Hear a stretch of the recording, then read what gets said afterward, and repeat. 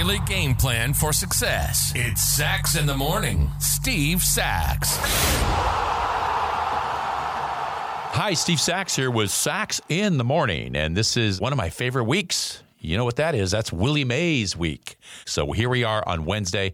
So Willie Mays growing up in Mobile, Alabama, in the Deep South in the 30s, Jim Crow era. There was a kind of a tough time, obviously, for African Americans, but he persevered. He played football and baseball at Fairfield Industrial High School, where he went in Mobile. No baseball team there, so he played baseball with his father at work. You know, it was a local iron plant where his father had worked, and that's where Willie Mays was really learning his skills on the diamond. And we're going to talk about Willie Mays when he had his entree into the big leagues, where he won Rookie of the Year in 1951. Remember when he first came up?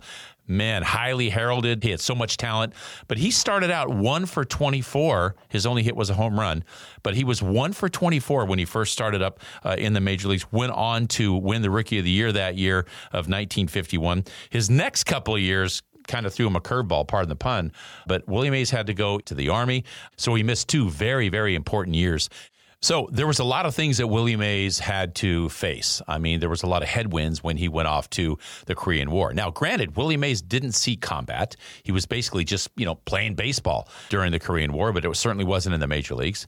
But there were 12 people that were depending on Willie Mays. On his tax returns, it says he had 12 people, 12 dependents that needed his assistance. He also, unfortunately, lost his mother as she was going through childbirth at the time where he was gone. And in the midst of all that, he was able to come back after those 2 years and produce these kinds of numbers. In 1954, and Willie Mays hits .345 with 41 jacks and 110 RBIs.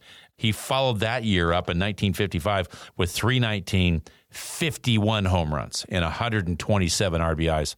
You talk about the amounts of pressure that Willie Mays faced early on in his career was immeasurable. You contrast that with people today, with baseball players today. Willie Mays was not only a prolific middle-of-the-order home run hitter and run producer, he was also one of the greatest hitters that the game had ever seen. Hitting constantly over 300, he finished his career with a .302 lifetime average. In today's game, if you hit a lot of home runs, usually you're a .230-ish hitter. Not many guys can do what Willie Mays did, hit with such a great average and be a run producer and yet hit with such great consistency as far as the average goes as well. A lot of guys today, I can tell you folks, strike out, close to 200 times if they're home run hitters. Willie Mays only struck out 100 times one time at the very tail end of his career. Now imagine where he was playing in the Polo Grounds. Have you ever seen a diagram of the Polo Grounds? Check this out. In left center field, it was 450 feet. And Willie Mays was a pull hitter. And then center field was 483 feet. And it continued on to right field as well, 449 feet to right center field. These are numbers where you don't see anything close to this today. And so he had to go against tremendous odds in the fields that he played. Candlestick Park, same way. That thing was a howling fury of negativity when you look at what the outfield had brought to him. But he was such a talented player, and I'm just so happy to talk about how great Willie Mays was this week being Willie Mays Week. So if you got a chance to celebrate Willie Mays, go back, look at videos, or just have some conversation about him. But celebrate his birthday on Friday. 91 years old for the great Willie Mays. And that's my short for today. If you like what you heard, give us a positive review, subscribe, and share.